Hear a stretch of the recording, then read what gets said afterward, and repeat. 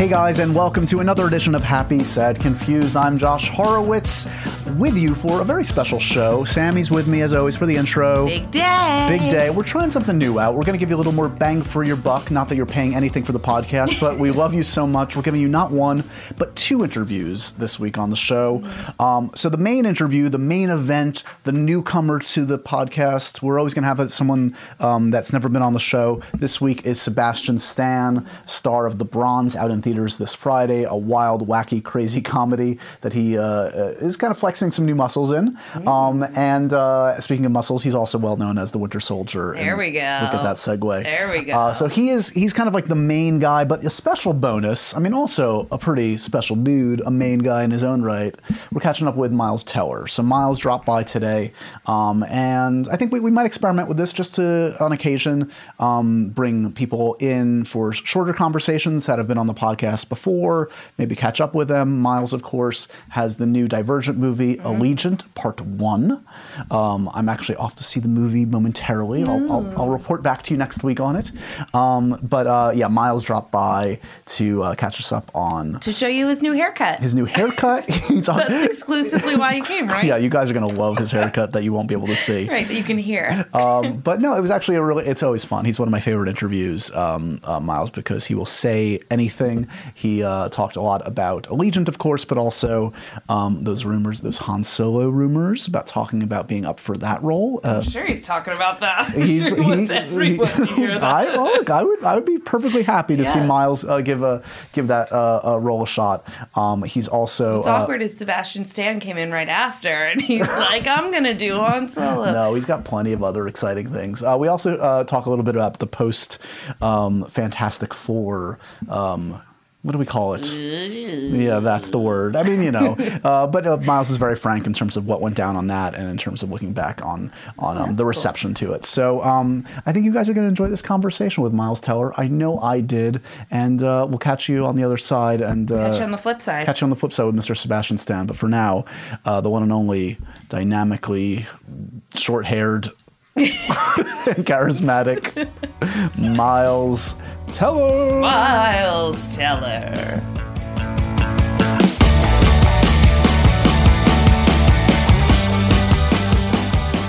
What's your viewership? What's your listeners? You asked me that last time, Miles. I know. Are you about the same? Or? No, we're kind of petering out. Are you? This is it. No one told you this is the last episode? Miles Teller joining us. Sad, confused. sad, pathetic. Thanks for returning to the podcast. Of course, yeah, absolutely. I'll have you know you're the second person we've had on twice. I made a point, frankly, of not bringing people back. I want to kind of keep it fresh. Right. But I had to make an exception for this guy. Well, availability. The other one, Al Pacino. You're in good company, buddy. Me and Al. Yeah. Perfect. Great. Is all well with you? Yeah, all's well. You're allegianting right now. You're in mid-allegiant. Yes, mid-allegiant. And so I just got done doing the junket. They paired me up with Zoe, which I think was a wonderful choice. I was going to say, by the studio. I was wondering who they would pair you up with, who got the short end of the straw this time, and it was Zoe. I mean, you got the short end. I mean, right? Yes, exactly. How is that dynamic? It was great. I mean, Zoe and I, we keep saying that we think Peter and Christina should have their own kind of love story. Absolutely. Because there's all of these. I know everyone gets caught up in the factions and what's going on with Tris, but look, Tris has found 4. Peter and Christina have been right next to each other since the beginning. She had Will at one point. Right. He's dead. So let nature take its course. Exactly. All this talk about factions gets people amped up. Right. And I don't know. Having now been, you're now an esteemed veteran of a multi-million-dollar franchise, having gone through this a couple times. Only one. We never know about the other one. You never know. Fantastic Four 2 going to be greenlit? You might know. 1 is a solid place to be. But yeah, 1 is good. Is it enjoyable that, to do all the press and stuff? Like, it's not all on your shoulders. You get to have, often I feel like people in the reviews are like, Miles Curley has the most fun in these films. Like he's kind of like popping off the screen where Peter gets to have a bit of fun at the expense of others. Yeah, for sure. And I think that the writers kind of did a good job of that in the beginning. Peter, when you're adapting these characters from a book, they're written a certain way, but then you have an actor come in and maybe the actor has a certain set of skills that you want to kind of use. And I've always kind of been able to just be, throw some lines out there, and I enjoy comedy and being able to bring some humor elements to the franchise. I think it is important, and it's nice to have a kind of a character that can add some levity to the situation, because it's a fairly like serious tone. I mean, people are dying and people are getting shot, and it's fairly, there's some adult themes working there. And then, I get to play a guy who just comes in. It's funny, every time I come on set, I just come in and crack some jokes, and then I leave, and then I let Tris kind of take care of saving the world. So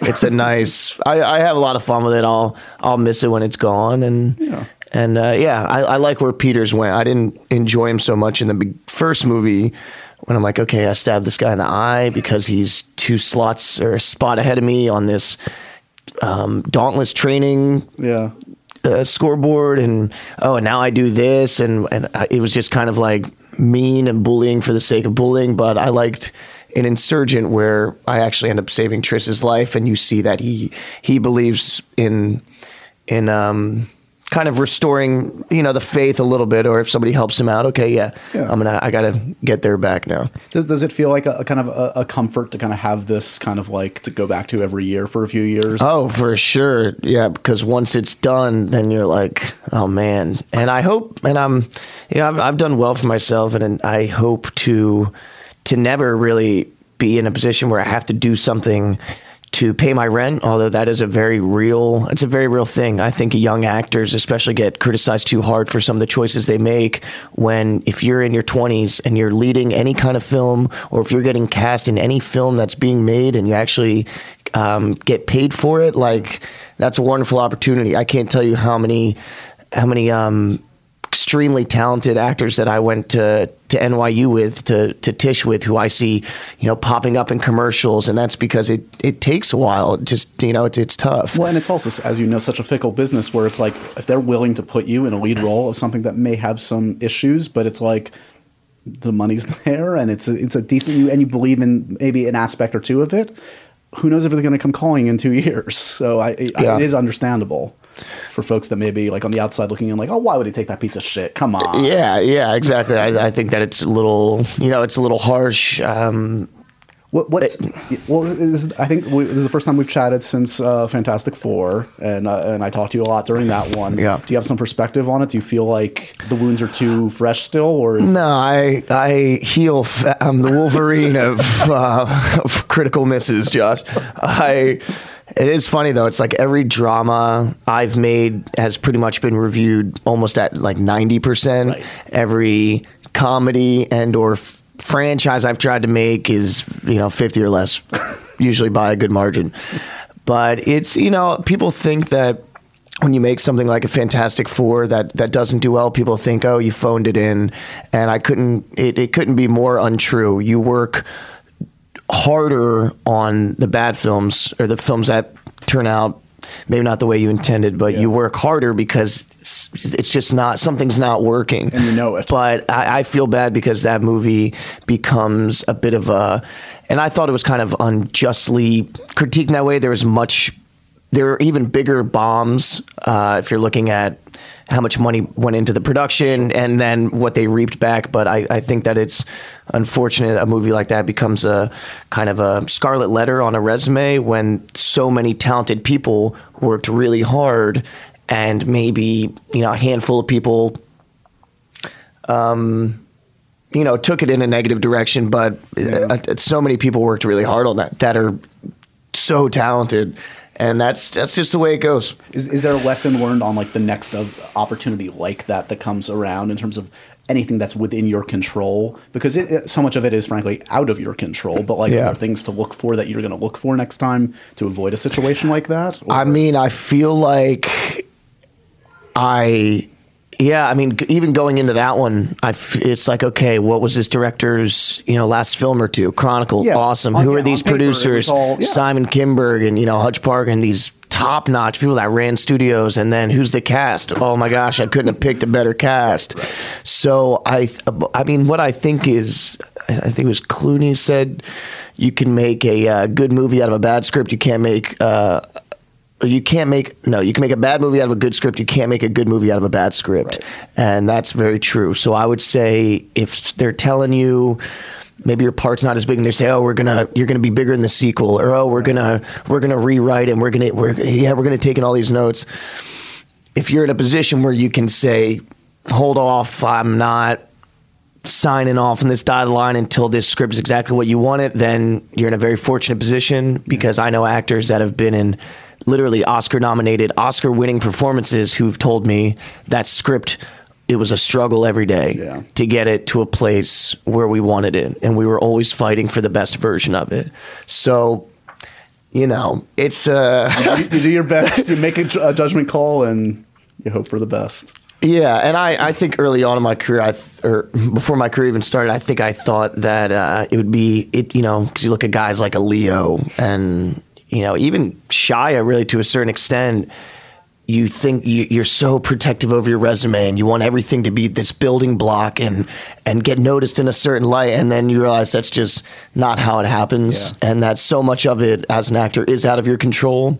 I think where you can have more control is, by just doing more films, your voice maybe garners a certain more attention. Yeah. But for me, I'm starting to produce now. And I think that's a nice way to be able to protect not just yourself, but protect the story you want to tell. Because really, for us, we're just a part of this story. The director has a vision, studio has a vision, producers, the writer initially, and then the actors. So it's it's all gotta come together. Are any of the ones in production now something you're producing? Or? No, there's this one, it's called The Stopwatch Gang. It's about a group of bank robbers kind of joined in Canada in the 80s, and guys in their 20s, and it's just this crazy story. Did some pretty big heists, became known as the Stopwatch Gang, got busted, broke out. Guy, my character, he ended up writing his book about the Stopwatch Gang, became a best-selling novel. The woman who was editing it while he was in prison ended up marrying him. He then relapsed, tried to rob a bank at like 60, went back. It's a crazy story, but it's just that you root for, it's kind of like, did you ever see that Linklater film, The Newton Boys? Yeah, so that's kind of my pitch on it. I love that movie. And the other one, Home is Burning, we just got that screenplay in. Jonathan Levine is going to direct it, and we're hoping to get that going first quarter next year. So I'm curious, I'm excited to see what you and Todd Phillips and Jonah have in store. I think you guys are going to be seeing a trailer pretty soon. Yeah.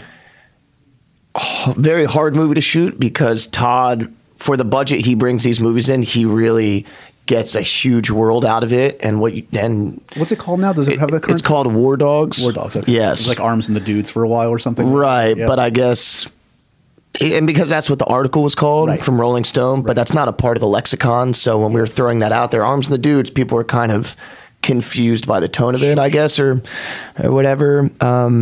But yeah, we were in Romania, we were in Morocco, we were in LA, we were in Vegas, we were in Miami, and we basically every 2 weeks for 10 weeks, we were in a different city or country. So it was tough, but I've been wanting to work with Todd Phillips since, I remember early on in my career, I got offered Project X and Footloose at the same time. I didn't know really what my character was going to be in Project X, because everything was so...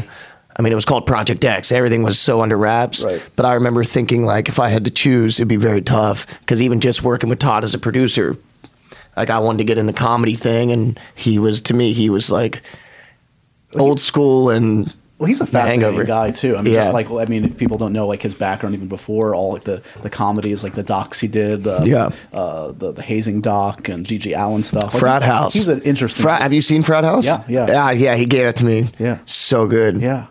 And then the parents were like, "No, we'll sue you." That's right. If you, that's right. Because it premiered, I think, at Sundance, and they said if this comes out because you got all these kids' signatures while they were drunk on video, we're gonna sue you. Yeah, is that even and Taxi Cab Confessions? That's Todd that's too. Right. He's in that. Yeah, he started that.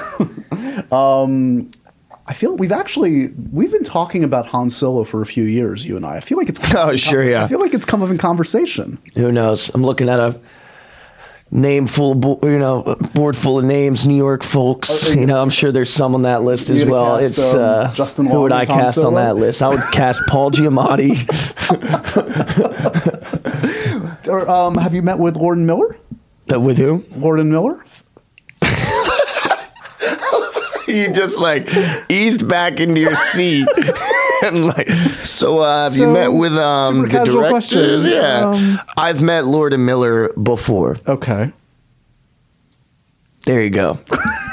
I don't know. Do you want? I have an idea. If my career is going to come crashing down, it's not going to be On in my this. podcast? It's not going to be in your podcast. Yeah, the word is that Chewbacca is going to be in it. Do you want to do an impromptu audition? I'll be Chewie. You can be Han.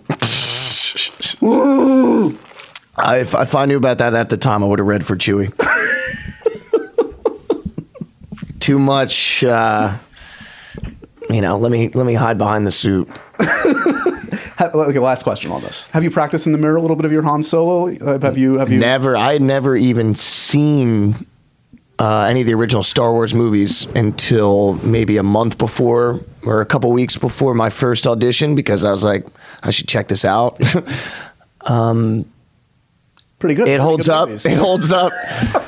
And I just love Harrison Ford. I think that's a great character. I love his brand of, so many guys would have played that part just so wrong, and he has humor at the right times, but he's masculine, but he's not afraid to be. Harrison Ford is a very big actor. When you see the facial expressions and the things he makes, he goes big, but he's just always the coolest guy in the room, and he's got all those great qualities. So you can be the coolest guy in the room. You're the coolest guy in this room right now. It's not so hard. Josh, what? It's me, you, and a Darth Vader Cheerios box. So he's being literal. It's truly there's an actual Darth. And there's a picture of Michael Shannon as a non-sexual escort. It's a really good sketch. You should check it out.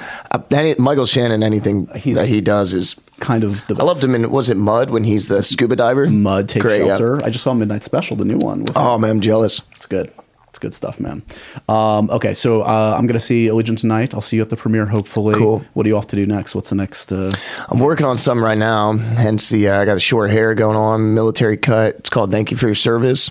Jason Hall, who wrote American Sniper, wrote this, and he's directing it. Steven Spielberg is producing with DreamWorks. We got about 3 weeks left, and this movie deals with soldiers, real guys, because it's based on the book by David Finkel, who wrote Thank You for Your Service and Good Soldiers. Follows soldiers during the surge in Iraq between 2005 and 2007. Follows a couple of those guys when they come home, and it's very serious. I know with the political race heating up, a lot of the candidates are voicing their opinion on the VA and the system and how these guys, it's very specific where and when they can kind of use these healthcare benefits, and mental illness is just such a huge issue in our country. So we're all taking it extremely seriously, and it's probably the most important project that I could ever work on. That's how much I empathize with these guys who've been to war, and I've kind of been saying, if you were to have to split society into, by only one factor, and you could say men and women, that gives you a pretty, good idea. But I think that if you were to say people who've been to war and people who haven't, right, because there's nothing that can prepare. There's nothing how you can relate to it. I think as an actor, it was almost sacred territory for me to play somebody with PTSD. But what usually ends up pushing me towards it instead of away from it is just that I'd rather I do it, me do it than somebody else, because right, I know how much the story affected me. So that's what I'm doing right now. Where are you guys shooting that? Shooting it in Atlanta, Hollywood East. Yeah. Everything's there. Guardians of the Galaxy, etc. Dude. Yeah. Talk about a hardworking guy. That Chris is, because we have a lot of the same crew that was on Passengers, and that schedule apparently was pretty brutal. Yeah. And he went right from that into Guardians 2. So striking while the iron's hot, man. Don't let the iron get cold. Jesus. Man, hold on to that iron. So Kids out there. I feel like I've had a lukewarm iron for a couple of years now. Hold on to Miles' lukewarm iron, everybody. What? Hello. Innuendo Monday. I'll see you at the premiere, man. Me and Peter's Princesses will be out in force. Oh, jeez. Okay, well, you're gonna have to fight for a spot because they're coming. They don't care if it's raining. By the way, they're not these little sissy fans. They enjoy the hate. They feed on it. They love it when it sucks. That's what our boot camp instructor was telling us for this movie. I love it when it sucks. It makes me so happy. It's always good to see you, buddy. Good to see you.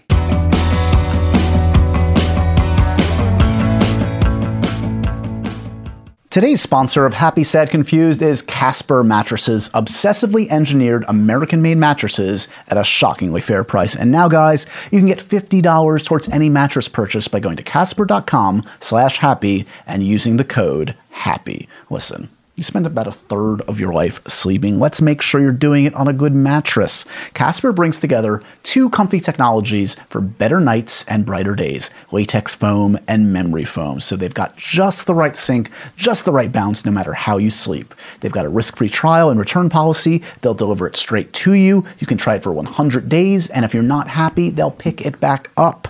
At the store, maybe you get a minute to try mattresses. With Casper, you actually get to sleep on it. It's $500 for a twin-size mattress and $950 for a king-size mattress. Comparing that to industry averages, that is an outstanding price point, guys. So get $50 right now towards any mattress purchase by going to casper.com/happy and using the code HAPPY. Terms and conditions apply. That was the one and only Miles Teller, one of my favorite dudes. But Snammy, are you Snapchatting me right now? Yeah. Oh, god damn it, I hate you. I don't know why I let you on these things. What did you just do?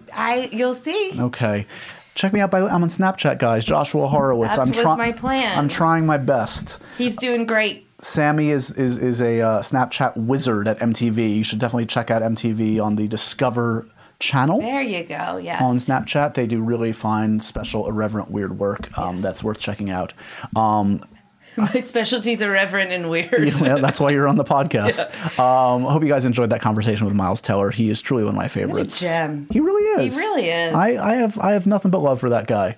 Sometimes he gets a bad rap, but I don't think he deserves it. I know. I agree. I defend him all the time. Yeah. But on to the next strapping young man. I was going to say, you did well today. Wasted on me, walking apparently. past your office well, thanks today. for a change. Yeah. Sebastian Stan is the actor who, of course, is well known for his role in the Captain America films, Winter Soldier, and now Civil in The War. Martian. The Martian, of course. As I said, The Bronze is opening this Friday. Check it out to see a different side of Sebastian Stan. We talk about a whole lot about his very interesting career, worth noting. Full disclosure, he was on Once Upon a Time. Adam Horowitz, my brother, executive producer, co-creator. So we talk a little bit about that and many other things. Sebastian's just a good dude. And what do you think his friends call him? it's fun. We actually talk a bunch. Do you really? We talk a bunch about his nicknames, and that's. What? I'm not going to tell you. It's about. It's I literally. have to listen. It's literally in the first minute or two of our interview. Are you like, hey, Seb? You were. It's like you were in the room. Really? Guys, check out this To be clear, I'm never allowed in the room. Yeah, no one is. Yeah. I'm barely allowed. Please enjoy this conversation with Sebastian Stan about his many nicknames and many wonderful films. Bash? Nope. You're gonna have to listen like everybody else. Oh, baby. Here we go.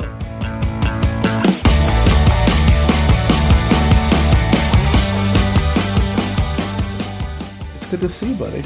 Good to see you too, man. By the way, Thanks I feel for like having I've me. been stalking you on the streets of New York, and inadvertently we've run into each other a couple times recently. We have, yeah. We've been passing familiar faces. That's right. It's a beautiful thing to see a familiar face in New York. It happens more than in LA. Oh, yeah. I find. I don't know. Absolutely. Well, I'm also the crazy person that when I'm in LA, I don't drive, so I look like a crazy homeless person because I'm walking around. I'm like walking where people don't walk. But LA. I do too. You? I don't really drive in LA, and like you, I feel like I'm the target, for the cars Yeah. when they pass you by on like Sunset or something. It's like that asshole doing walking. I'm Yeah, gonna why would he? teach Yeah, him a lesson? yeah. And then I was walking on Sunset like not long ago, going to the gym there, and I remember out of nowhere, this guy just hit me in the shoulder and was like, "Hey, bro, you go to Equinox?" And I was like, I mean, I have. And he's like, "You should come. We'll get a pump going." And I was like, what? I looked around and I was like, maybe this is because we're the only two people on the street. Right. You invited that. It's on you, man. Anyway, yeah, it is. It's a different kind of street interaction in LA versus New York. New York, you're conditioned to bump into things. LA, if you touch anything, like everyone's in their hermetically sealed bubble. You're the whole city's designed for you not to interact with human beings. Yeah, I actually try to interact with human beings in New York before. I'm a morning person, but I try to do it before like 11 a.m. You tend to get a better reaction. People, have had a little coffee. Right. They're still like, oh, the day could be okay. Yeah, there's still potential before afternoon. We're already like, don't ever look at me ever again, kind of New York mode. What precipitated that? So you moved to New York recently, relatively recently? No, I've always been here. Oh, you have? Yeah. Okay. I mean, I've been here. I moved to the city when I graduated in 2005, and I've been here since. I never left. So you haven't been swayed? Has Team Stan ever said, dude, you gotta just live out there, bite the bullet? Somehow I have not. Most of my representations here. Mm-hmm. My manager, who I've known for 17 years, has always been here, and so she's, she was a big New York fan, and somehow I lucked out. And it's just more your speed all around. Well, yeah, I mean, I've always grown up in cities, so I'm more used to an urban environment than I am necessarily to, like, even now in LA, I have moments where I kind of walk out of the hotel or the Airbnb that I'm in or whatever, and I kind of go, oh, I just want to get like a Diet Coke, and I have to drive for it. It becomes a yeah, it's a thing that I have to, it still requires some getting used to, but maybe it's just the immediacy of New York. I guess that's more appealing. Yeah, I always say, like, I think I would not interact with life as well in LA or anywhere else. Like, I grew up here in the city, and you did, right? And I kind of like need that collision, that constant collision, to kind of like, I think it sparks creativity, but it also kind of exposes you to everything and anything. It's just, I don't know. It feels like a better way to be for me, at least. For some. I agree, because I think walking the streets is a very it could be helpful in numerous ways, whether it's purely for entertainment or to get some sense as to what your life's about. Yeah, exactly. Or sometimes I need a long walk again. Yeah, again. Or sometimes it's. But I think with acting it helps, because you're around people and you just see so much strange stuff. Absolutely. Well, all which is to say, it's good to see you. It's good to have you here. I mean, we've talked many times over the years, but never really at length in this kind of a format. So, and obviously, you've crossed paths, with full disclosure, with the other Horowitz, the aforementioned Adam I have, Horowitz. Of course, yeah. Which I never forgot that you guys are brothers. I know, and. That, because since you did say New York for you, is that where you guys come together for family stuff? Yeah, exactly. Oh, okay. Yeah, he'll come by for a few holidays of the year, but now he's obviously got a bunch of kids, so it's also like a little harder. But luckily I'm out there quite a bit for work, so I get a good uncle time. Oh, in LA, yeah, right? Of course, exactly. Yeah. So right. you have the esteemed honor of being the first Sebastian that's been on the podcast. Congratulations. Oh, good. Thank you. You're breaking new ground. Thank you. I feel like you might be the most notable Sebastian in the entertainment industry. I can't even think of other Sebastians. I don't know about that. I feel like I'm not Sebastian sure. Bach. What do we talk? We're not. Well, that's I think why my mom named me Sebastian was after Sebastian Bach. Oh, is that right? Yeah, because she was a pianist. Oh. And then she was like, I don't know what else could go with Stan, which is such a funny name to me, Stan. Yeah. It just makes me think of like Newman from Seinfeld, even though right. I think he played a Stan. Or what's that actor's name? Oh, Wayne Knight. Wayne Knight. Yeah. Yeah, I always Stan was a very awkward name for me in high school. So, but you're still reconciling this. I can see you're still inner turmoil is still. No, it's fine, but I still get a little like when I get to a hotel and someone's like Mr. Stan, and I'm like, I don't know. That sounds weird. Wow, it doesn't fit. Interesting. It's like what a would you rename strange- yourself? What do you want? You have another name No, in I would mind? not. I would not change my name. Although, yeah, no. I'm happy with it. According to the ever reliable IMDb, which is Oh, always yes. right, it lists a few nicknames for you. Okay, none of them are true, by the way. I'm not sure how that made it over there, but Okay, let's see. Okay. Sebs. Has anyone ever called you that you have any affection for? Is that a real thing? Sebs, I don't think so. No, I don't. Not that I remember. Baz. Definitely not. I mean, I'm not sure where that came from. Sebi. My mom did call me that. Yeah. Okay. Yeah, and in high school I had that. Your mom apparently is updating your IMDb page. Yeah, she is online a lot. Let me tell you. And this is my personal favorite, the Wiener Soldier. The Wiener Soldier is actually. I actually think. I didn't come up with it, but some my costumer on set came up with it. It made me a T-shirt one time as a thank you gift, and it had a hot dog. Sure. And then instead of the wiener, it was like the metal arm, and it was like Wiener Soldier. And so like. Sometimes we would have like this alter ego, which was on set, because like he was always like Winter Soldier, and then it was like Wiener Soldier would come out, like once in a while. But every once in a while, you the Wiener Soldier. You do what you can to get through long hours sometimes, especially when you're dealing with heavy, dramatic, like serious material. Sure. You got to kind of keep yourself cracking up. Sometimes the Wiener Soldier can help everybody. Yeah.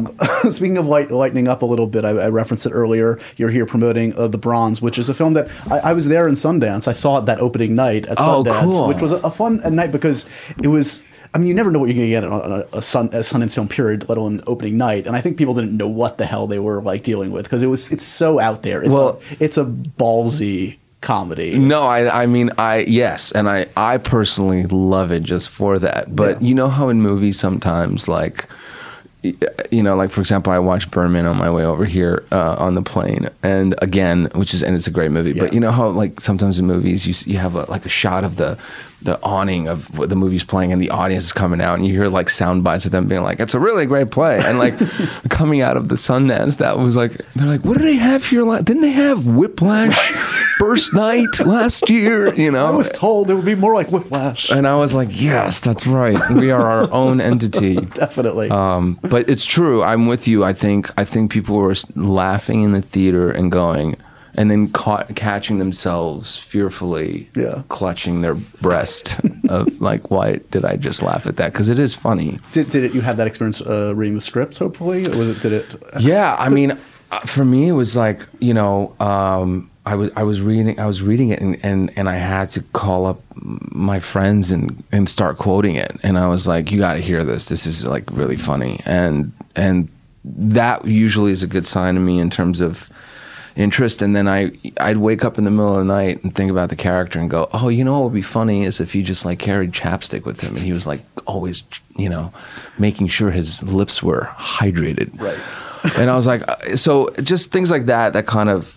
Then if it stays with you, it's usually... It's a good sign. Yeah, because then you're going, oh, I'm excited to go to work. Yeah. Do you get much comedy offered to you? Is that also part of the equation that like, oh, they actually they're interested in me? Well, I've always, first of all, I'm a huge like Duplass Brothers fan. Yeah. I mean, I told them they were at the premiere in LA for this, and I ran to them and I said, I want you to know I'm so excited about Togetherness season 2. Right.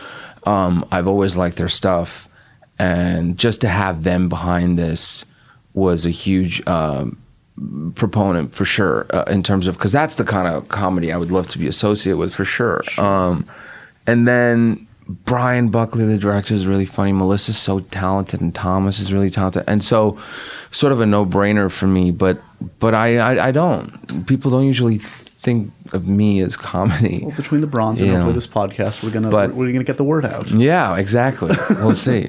Does it feel? Does this reflect your sensibility comedy wise? Like, what's the stuff that you mentioned? Togetherness and Duplass Brothers. What were your first kind of comedy touchstones, or what are they now? Or? Well, speaking of. when I was growing up, Jim Carrey was huge for me. I mean, that's the kind of comedy that was a big thing for me. Like, And funny enough, I worked on a show that he produced about stand-up comics, which is coming out on Showtime. Oh yeah, I'm really interested about called this. I'm Dying Up Here, which is in the fall. Jonathan Levine involved. Yeah, right? who's another really awesome, talented guy, and loved his movies. So it was very broad, the kind of comedy I was sort of thinking about. But yeah, I mean, the Will Ferrell, Kristen Wiggs of the world are just geniuses to me. And then I like movies that are a little bit darker. I was a big fan of Very Bad Things. Yeah. And Borat and Bridesmaids and comedy that's sort of not afraid. Like Elf was a great movie. And The Bronze is a little bit kind of on the edge, because I think it's not afraid to hold any punches, but also just to kind of expose the humor and how cynical sometimes we are as people, right. and also I really love that movie Airplane. Classic. And the idea of someone walking through an airport, hitting people left and right is still something I think about when I walk through an airport. I would never do it in my life, but I look at this movie and I go, my God, what would life be like if we really all just said whatever we wanted to say at any moment in time, which is how I feel that Hope and my character Lance kind of live a little bit in this life. It's just free, they don't hold anything back. They hurt people in the process, but well, I mean, how freeing that must be for you guys as actors, where it's like usually we all have these inhibitions, these societal pressures, where it's like you're not supposed to say the wrong thing, and to play a character where you're literally whatever enters your brain kind of is okay. Absolutely. And I mean, at the end of the day, you can't have characters like that unless they are completely insecure and have a humongous hole inside that they are constantly trying to fill, and both of these characters grew up without childhoods, really. I mean, it's sort of the darker side of Olympic gymnastics, if you will, which is that you can be dedicated and to be competitive and to go to that level, you have to give up so much, and it's not always pretty, sort of like the outcome. But not to mention that I went, I knew this kind of a character. I've met him before. Oh my God. And so he was a combination of a few things, people like I've come across in life or in high school or something. And I was like, oh. Do you think anyone that would see themselves in your portrayal, or you worry I about wonder. them? I mean, I do think about. I've thought about it, but hey, it's fine. I mean. What are you going to do? You've probably spent a good amount of doing press for this film talking about sex scenes, I would imagine. We did, yeah. Which is good. You don't always get to do that. Right. So what is there left to say except that there is a very memorable sequence in this film? Yeah, I mean, I'm trying to think what there's left to say. It was there is this sequence that is so out there that it makes you think whether can someone really have sex like that, right. And what have you should I attempt it? Right. Is it a good idea? Is it painful? Is it enjoyable? Yeah, I mean, physically possible. Yeah, I mean, I just I think Melissa and Winston wrote this thing and went, they described it as when you think of gymnasts and you think, man, they're so flexible, they're so strong, they're so, what's the word? Palpable? I don't know. Nimble? Yeah, exactly. Like, how do they go for it when they go for it? And this was sort of what we came up with, is that they could probably do some of this stuff. Is it hard to go back to something that this is, I would think a relatively small scale budget after you do something along the lines of the Marvel films? Like, is it kind of refreshing in its own way to, like, I mean, I'm sure, the cliche of like the catering budget on Cap is probably equivalent to what you made The Bronze for. Yeah. I mean, there's things like that, but, I would say that sometimes the neat thing about working on something smaller per se is the fact that everyone just kind of ends up interacting with one another a lot more, and it becomes a little bit more of a collaboration. I mean, the thing with the Bronze, which was so great, was Brian and Melissa and Winston Rauch were all like, what should we do with this take? What could we say? How do we improvise? Where do we take the character next? Together, and it's just and it was very, which was why it was a little scary for me in terms of just improv and kind of being witty and on the spot and coming up with new stuff. And sometimes with Marvel, you can't do that so much because you do have the source material. You do have very specific things that need to be shot a certain way. You're dealing with a lot of different people and their schedules. Yeah. And sometimes people come in for a week and then they fly out to do something else, or that they return, or I can work straight for a month and then go home for a month and come back. So it's a little bit more, whereas like on this, we had 22 days, we're there every day. It's like everyone's kind of on set all the time and watching everybody. And so it can be more intimate at times. So you're going to kind of go from this relatively soon into, again, like crazy promotion, I would think, on Civil War, right? Oh, right. Yeah. It's going to be bananas. The new trailer is amazing, by the way. Oh, cool. I mean, everybody's super excited for this. It's surreal. So does where you've gone with this character thus far exceed kind of your expectations in terms of like where you began, in terms of when you agreed to be a part of this in the first place? Like, of course, I think it's always a discovery. I always end up learning something new about the character each time, which is, I think, the blessing of working on something and being able to return to it, which is why I think a lot of actors, even in TV, have such a great time, because they go, we have all this opportunity to not just put 2 hours into a character. We can come back. And it's always a discovery. And certainly if I were to have met you 5 years ago when we did the first one, I wouldn't have been able to tell you where they were going to take it, how they were going to do it, what would have been like. So it's still, it's always new. So I'm curious, like, what was the nature of like the conversation after you sign on to the first one and you're playing this character? Like, did Feige or whoever say like, look, it's possible you could end up being Winter Soldier, you may not, this is one way to go, there are 1,000 different ways, or were they? They actually, I mean, it wasn't even that. It was much more, this is what happens to the character. Mm-hmm. And in the first one, in First Avenger. Right. Well, they were like, eventually over time he becomes the Winter Soldier and so on, and this is and I was fascinated, but I definitely had that question in my mind going, do I ask them if they're actually planning on doing this, or they're trying to tell me? Because I'm with you, you got my thumbs up, I'm ready to do it. But I never really asked.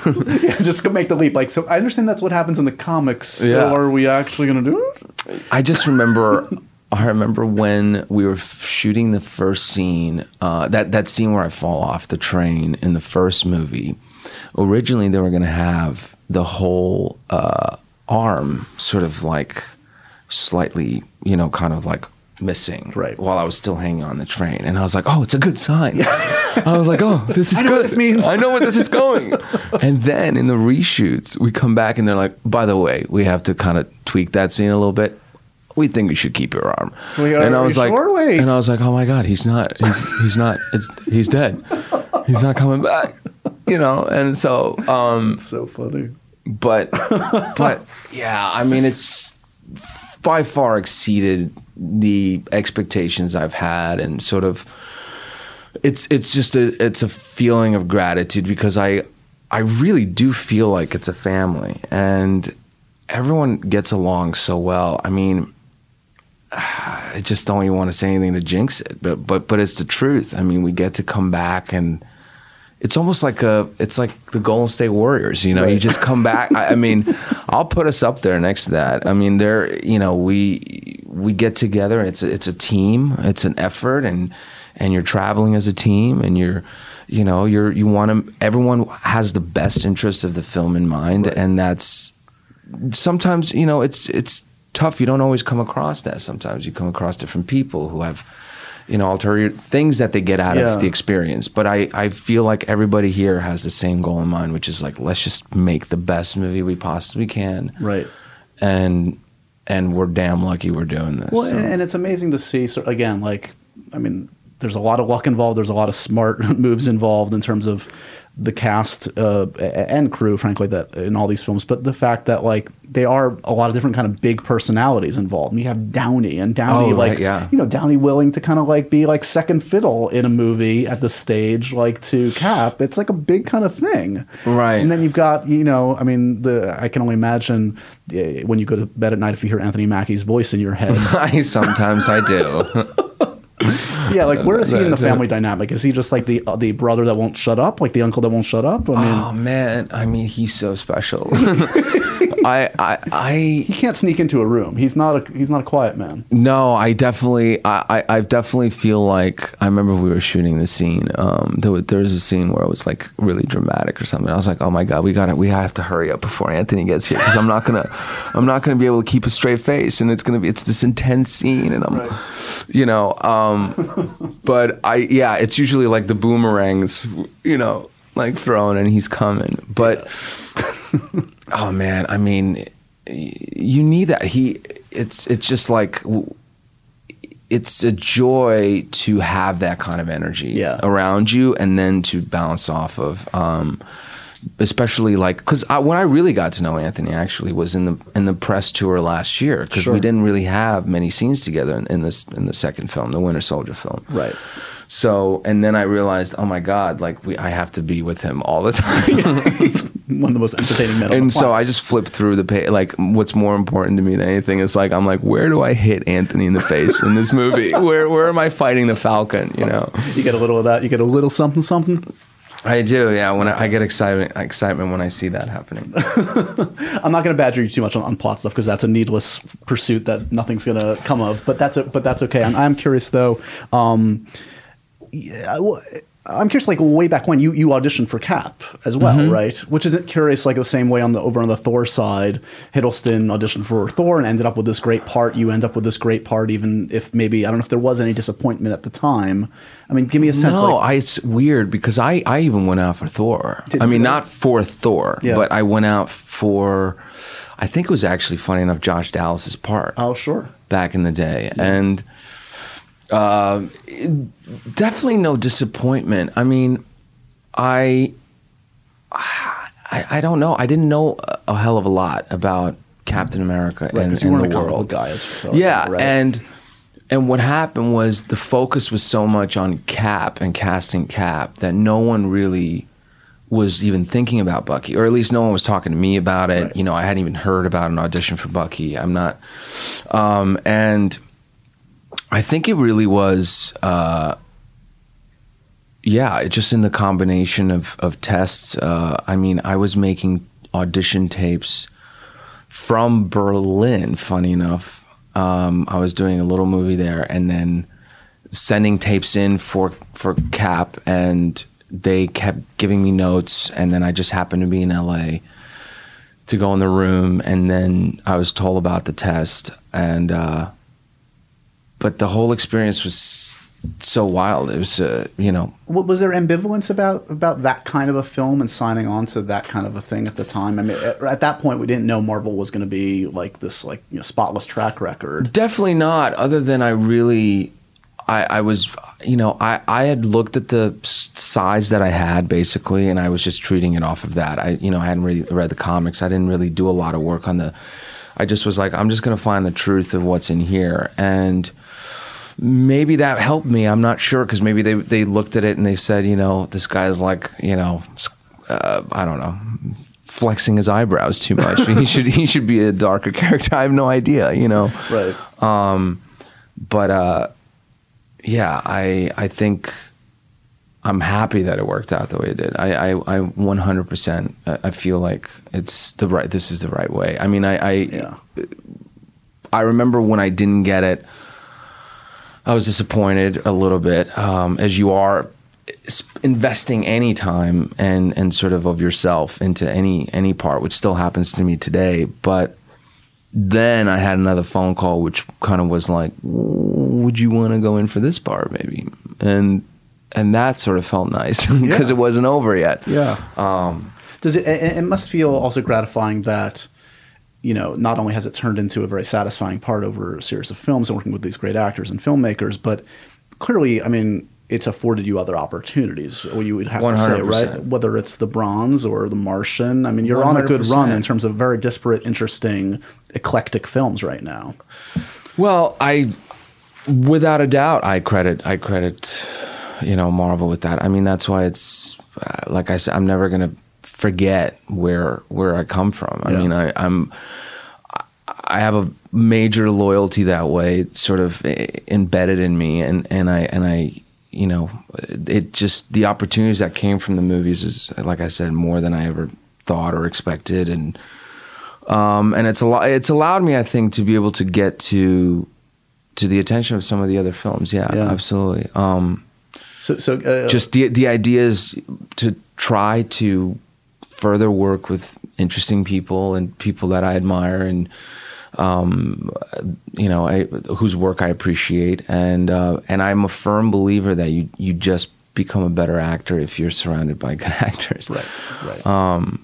And that's all I keep focusing on. But do you think? I mean, for background's sake, I mean, you grew up Romania, then moved to Vienna, if I'm correct, and then to New York, right? You were around 12 by the time you came to the States. Yeah. I mean, in looking back, or at the time, do you feel like you have kind of a different perspective on American culture? Or, I mean, those are key years up until 12, or do you feel as indoctrinated in all our horrible sitcoms and silly movies as anybody else? It's so funny. I had the things I was watching were like Beverly Hills 90210. I was watching that before I even got to the States. Growing Pains. It's funny because I was having a conversation with somebody. I was like, I got to watch Fuller House because I haven't even seen Full House. But The Wonder Years, all these, even Sesame Street, I never grew up with. Right. Power Rangers, I really liked. Back to the Future. I mean, those movies were huge. Yeah. But I think when I first came here, because we were talking about names before, I was really concerned with being different, and I wanted to be like everyone else more than anything. I mean, I actually wanted to change my name even, and thank God my mom didn't let me, because I wanted to change it to Christopher, believe it or not. That's how, and I actually didn't want to speak Romanian. I was only speaking English. I was going to have a new identity. You were just going to remake yourself into an American. But I think I think that's just a culture shock of like being thrown in a world. Well, which it's also just any kid wants to blend in. They don't want to feel right. They don't want to feel like the weird one. Exactly. At a certain point, you do want to feel like the weird one, but early on, maybe you don't. Early on, you don't, and then somewhere around like 16, when I started, or 15, when I started acting in like school plays and whatnot, then I was like, I think it's like interesting that you're from somewhere else, and blah blah blah. Like it's suddenly became, but not at the beginning. It was freaked out. What? So what's the first paying gig? What's the first that I ever got? Yeah.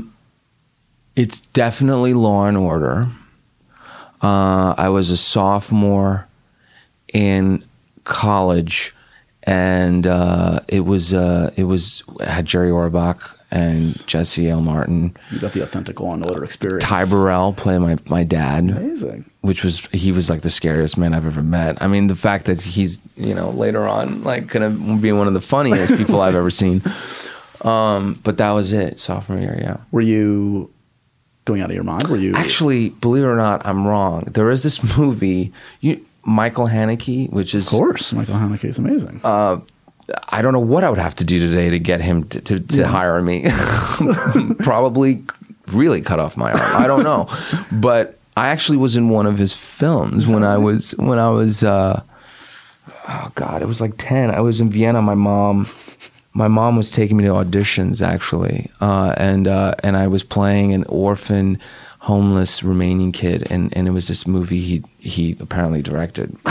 You barely knew you were in the film. You were just walking through the scene. I had like one scene in the subway where I was like walking, and and that was it. And I just remembered being up all night and being like, "Oh my God, this is terrible. I can't do this."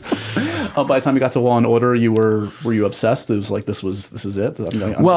I'm lucky because I had a really great college experience. You know, Rutgers Mason Gross School of the Arts was really a great school for me. I mean, I still believe, before even Law and Order, the kind of work that we were doing there, some of the plays and stuff have stuck with me to now, and that I think really, and which is funny because even when I got Law and Order, I was more concerned with wanting to be in school than actually continuing to get professional work, because it was just so satisfying and interesting. And yeah, I mean, it's a great program. You know, it was only 15 of us in the class, and I mean, I got to know those people for life. Everybody was extremely close, and it was a very nurturing environment in terms of, it's a conservatory program in the middle of this massive state school, which is wild because you get a little bit of the both worlds, you know. Right. And yeah, it just was challenging in a good way. We were doing plays like Suburbia and Speed the Plow, and just really playwrights on the planet, and really stuff. Yeah, and that, I think that was really helpful. So is there a bit of disappointment or something once you're kind of like out of school, and like, you know, if you look at kind of the early resume, you know, there's a lot of like what I would call like the hot dude parts. You know, you're kind of, you had a little bit of hot dude typecasting, I feel like. Which, you know, apparently, but I don't know. I'll tell you what's nostalgic about college. I feel like acting school to me is when you're a kid, you know, you're just doing everything. You're playing 56-year-old old men. You know, you can play whatever. No one's telling you no. And then you get to college and you get to, you know, in the acting school, and it's like, hey, you got to learn how to play yourself. You got to learn how to play your age. You got to be, you know, these are the parts you'll be going for. Yeah. So that was a little hard, just because then you're like, oh, I'm just kind of a limited person as a 20-year-old college student. That's you know, these aren't necessarily a little interesting off parts I want to play after I just played. Yeah, suddenly you start looking at, like, you know, the James Deans and the whole thing, and you're going, that's where I'm, you know, or you find whatever that is for you, you know, to look up to. But Rutgers still, actually, that being said, we were still allowed, because they have a London program at the Globe, which, funny enough, at the time, that was 2003, had Mark Rylance as the artistic director, which was crazy. Amazing. Because I got to see him that early on. But I think, yeah, when you get out of school, it gets a little bit like, you know, you learn how to really play yourself, and you learn a few of your strengths. And I think the challenge then becomes to continue to not let that become your comfort zone, but to continue to challenge yourself, to try something new, to take on different roles that kind of like can help you expand or something. Because you'll have a toolbox, but I think if you're not careful, you'll end up with that toolbox forever, or you try to stretch yourself. I think a lot of people were heartened to see that you clearly have some affection, or at least affection for the cast of The Covenant. I thought you were going to say The Covenant or the Gossip Girl cast, because I certainly had affection there too. I'm sure. No, but I do. I mean, all those guys are. Kitch has been on the podcast. He's the best. I love him. They're just the best. I mean, I was with them for New Year's this past year. It was a 10-year reunion. It's like, you know, we've known each other because of that movie. Yeah. Did it feel like I'm with a bunch of guys in my age group? We're all kind of like in the same stage of our career. We're this mad, crazy dude, Rennie Harlan, trying to make a witch movie. Like, what the, I mean, let's just. Yeah, I mean, it was so wild because I think all of them to some extent didn't like me when they first met me. They're like, you know, but we all got along really well. I think we've all grown up so much. What did you do? No, I was sort of playing like the bastard kind of guy in the movie or whatever, and so they were going method, or were you going method? No, we were just laughing a lot about you know, kind of like just the parts that we were playing, you know, and they're like, I remember, I think Kitch at one point pushed me down a hill in this big wide shot. I don't even know if it's in the movie or not, but we were like running and he just like went, eh. It was just very funny to me. But I hope that's how he actually pushes people, with the saddest little sound effect. Listen, his character's name in the movie was, I think, Pookie, or was it? Oh no, it was Pogue. Aww, that's kind of a fun name for. Yeah, I always tell him he's overweight every time I see him. Someone has to get him. He's letting himself go. He's a mess. Yeah, exactly. Has the TV stuff been kind of nurturing and as rewarding throughout? Whether it's been, Mad Hatter and Once Upon a Time, or Gossip Girl, or Political Animals. I mean, you've not shied away from getting involved in TV in some, I would think, rewarding parts along the way. Oh, absolutely. I would say, I don't have anything I look back on that I did and kind of go, oh God, why did I do that? It's just because everything really helped me go from one thing to the next. Yeah. I mean, with Gossip Girl, it was great because, if you were living in New York. And that was a great job because you could stay in New York, and that's, it was about New York. It was about kids in New York. It had Chase in it, and so that was its own thing. But does that stick? Will that ever go away when you're walking the streets of Manhattan? I was going to say, and then you just become your character and start dating someone on the show, no. and you're good. What were we going to say? You were just living the character. Just living the dream. Living the dream. Upper East Side. No. But I was going to say, I would imagine if anything maybe sticks, maybe not. I mean, you have affection for it clearly, but I would think, again, being in New York, that's one of those shows, like in 90210 back in the day, that really, the people that loved it. That's how Gossip Girl was, I feel like. It was just it was its own phenomenon. Yeah. They really tapped into something. I mean, I have people that, even now sometimes I'll walk, if I'm on the Upper East Side, they'll be like, Carter Bailey! And I'll just, kind of go, yeah, that's part of it. But a lot of kids that I think are sort of familiar with that lifestyle, they found the show to be kind of accurate, which was always interesting for me to find out. And I lucked out with, I ended up doing Kings here, which was like a quick show, didn't last very long. To work with Ian McShane, I'm sure. Yeah, it was just another, great group of people. It was another opportunity to stay in New York. Political Animals was also about the group of people involved, and the Mad Hatter was an awesome role. It was something I didn't get to do that anywhere really. Just to play a dad, or to have it was amazing how much was fleshed out in an episode. Is there?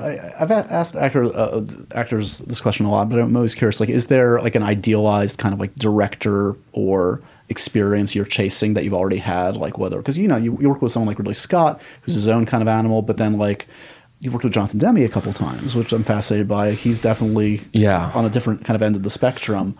Do you find it all as invigorating and exciting, or do you feel like there's one you gravitate towards in terms of a kind of experience or kind of a? It's all learning. It's all a learning lesson, but those two are very different because really Scott will really feel like he's not even there. I mean, he'll really let you just do your thing, and you won't get anything. You won't get great, necessarily great job, or unless it's look, we got to change something, and it's terrible. Then at least he'll talk to you. I think, but you don't get the constant kind of in your face or try this, or let's, because he's already 15, 20 steps ahead. But Jonathan Demme is someone that's much more hands-on and very specific. I mean, the funny thing is we had this scene in Ricky and the Flash, which was the dinner scene with Meryl Streep and Kevin Kline, and I remember it was to me, it seemed like a very simple scene on paper, but on the day, he wanted something very specific, and I really felt like I wasn't getting it. And I was getting very nervous because I'm going, oh my God, we're still in the scene now because I'm holding everybody back, including her. She may want to be going home right now, but I'm, Carol's going to go home to her kids and be like, sorry, I missed dinner. And I but can't, this guy, Sebastian Stan, didn't get it. And I can't tell if she's still in character or if she's really had it, or, because her character was very sort of kind of, whatever, go with the flow, whatever, takes me to the next moment. And so, but funny enough, I feel like later at the end of the day, I was able to, and I got very frustrated actually, because I was like, oh my God, I feel like every time he's coming over here, it's like a new note. I'm not getting it. But at the end of the day, I'm not sure whether he was really kind of getting at something and leading me there without me kind of catching on, right? Or whether, you know, I wasn't getting it per se, but he just kind of was pushing it a little bit. Yeah. But at the end of the day, I could see that he was happy. It's just kind of, you have to sort of trust these directors. You have to really surrender to them, and you have to, you know, kind of adjust to each one. And that's, I think, the big learning lesson as an actor. Because if you have someone that's more hands-on, you got to stay open and available. And then if not, then you got to make some choices. It's interesting because we just had Miles Teller just drop by, and we were just talking about surrendering to kind of directors and trusting in them. And like, I mean, you can do that with a Demi, you can do that with a Ridley Scott, but like, you can also get burned with like someone that doesn't know what they're doing, and that's a lesson learned too. And you don't want to take the wrong lesson from that of not trusting the director. I remember there was, you know, in that little scene I have in Black Swan, like I remember giving, you know, I had a couple of lines with like Natalie Portman. I remember giving those lines, and then hearing Aronofsky go cut and going like, okay, I think that was I gave a good couple of lines, you know. And then he walks over, he's like, okay, great. So now we know you know we can act, so let's really do it. And I was like, but that was what I thought that was the good, like, what does he mean? You know? Amazing. Thanks for that. Now let's really do it. So everyone's very specific. To be fair, he probably gave the same kind of notes, it sounds like, to Mickey Rourke. Mickey Rourke, like, you know, was... The man is incredible. I mean, he's amazing. Again, you're working with somebody who you have to, like, you put yourself in that environment, you expect that these people are going to push you. They're not necessarily there to be your friends. Right. They're not supposed to be your parents. You know, they're there to get the best out of you. Yeah. And you kind of have to, you know, you put your ego in check and you go, okay, like, we got to go. Do you consume a lot of film? It sounds like you do. It sounds like you're or not so much. I do. I think it's funny because I go, well, do I just watch a lot of stuff, or is it just because I'm learning? No, but I do. I think you have to. You have to watch movies, and I try to go all over the place. You know, I mean, even something that necessarily doesn't pop out and interest me right away, I want to go see because I want to know what kind of movies are being made. Yeah. Who's the most interesting actor to you nowadays? Who's like someone that you... I mean, look, you've got one. You know, you've got him up here. I mean, Michael Shannon is.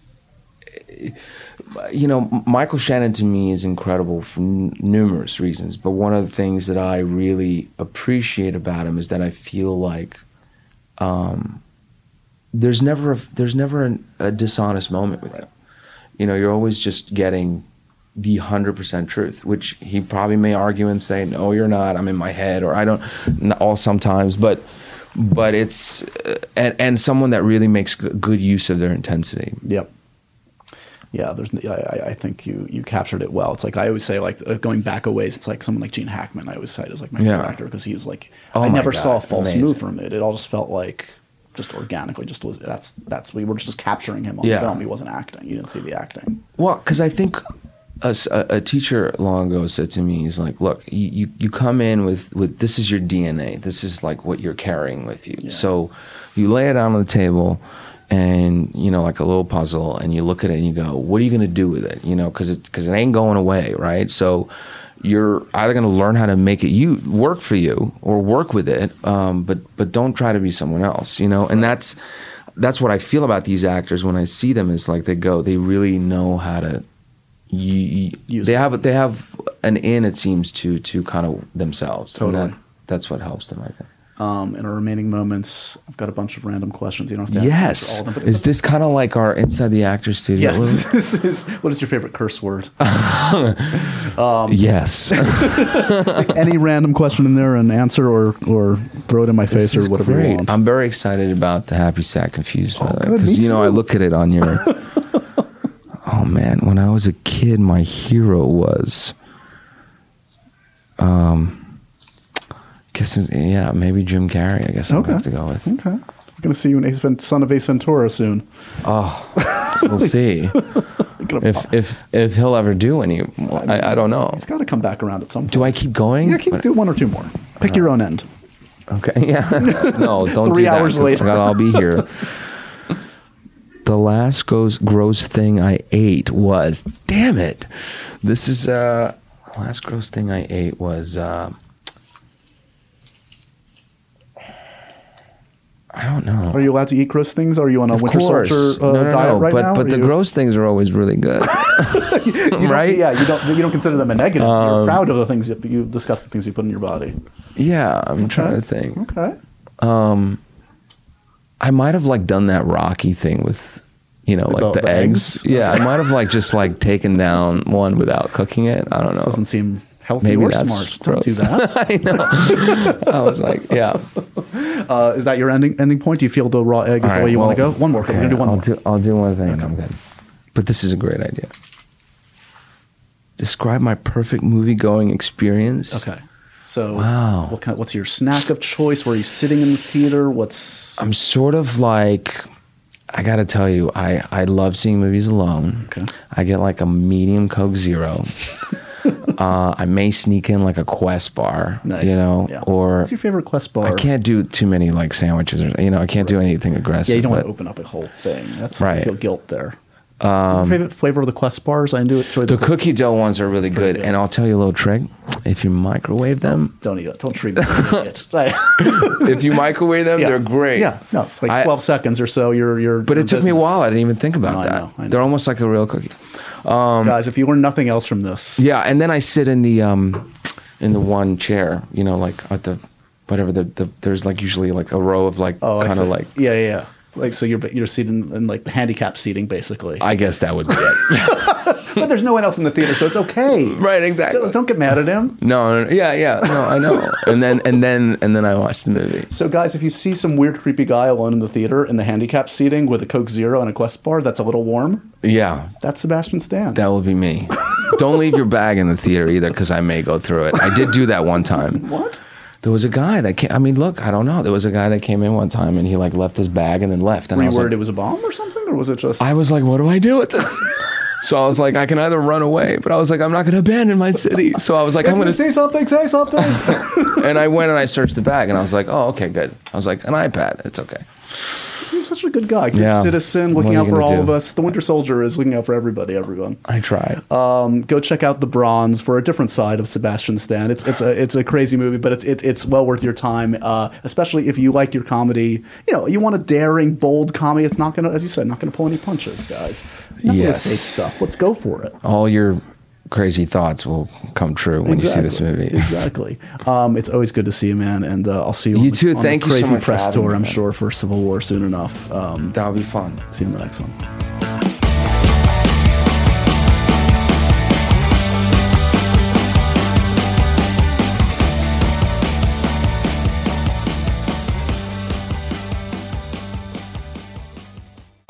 Hey, how's it going? This is Chris Gethard. Hey, Chris Gethard. I'm Anonymous. Hey, Earwolf listeners. My new show is called Beautiful Stories from Anonymous People. Every week, I open the phone line to one anonymous caller, and I can't hang up first, no matter what happens. It's going to surprise you. I could catch this train. You're going to jump on that train. Yeah, I think I'm going to try and stay on the call. I don't know how much time we have. Ooh, I would love that. Move you. I would rather go out having done something or try to do something really great. Make you laugh. I also sing about poop. I love to sing about poop. It's Beautiful Anonymous. One phone call, 1 hour, no names, no holds barred. Listen on earwolf.com, iTunes, or your favorite podcasting app.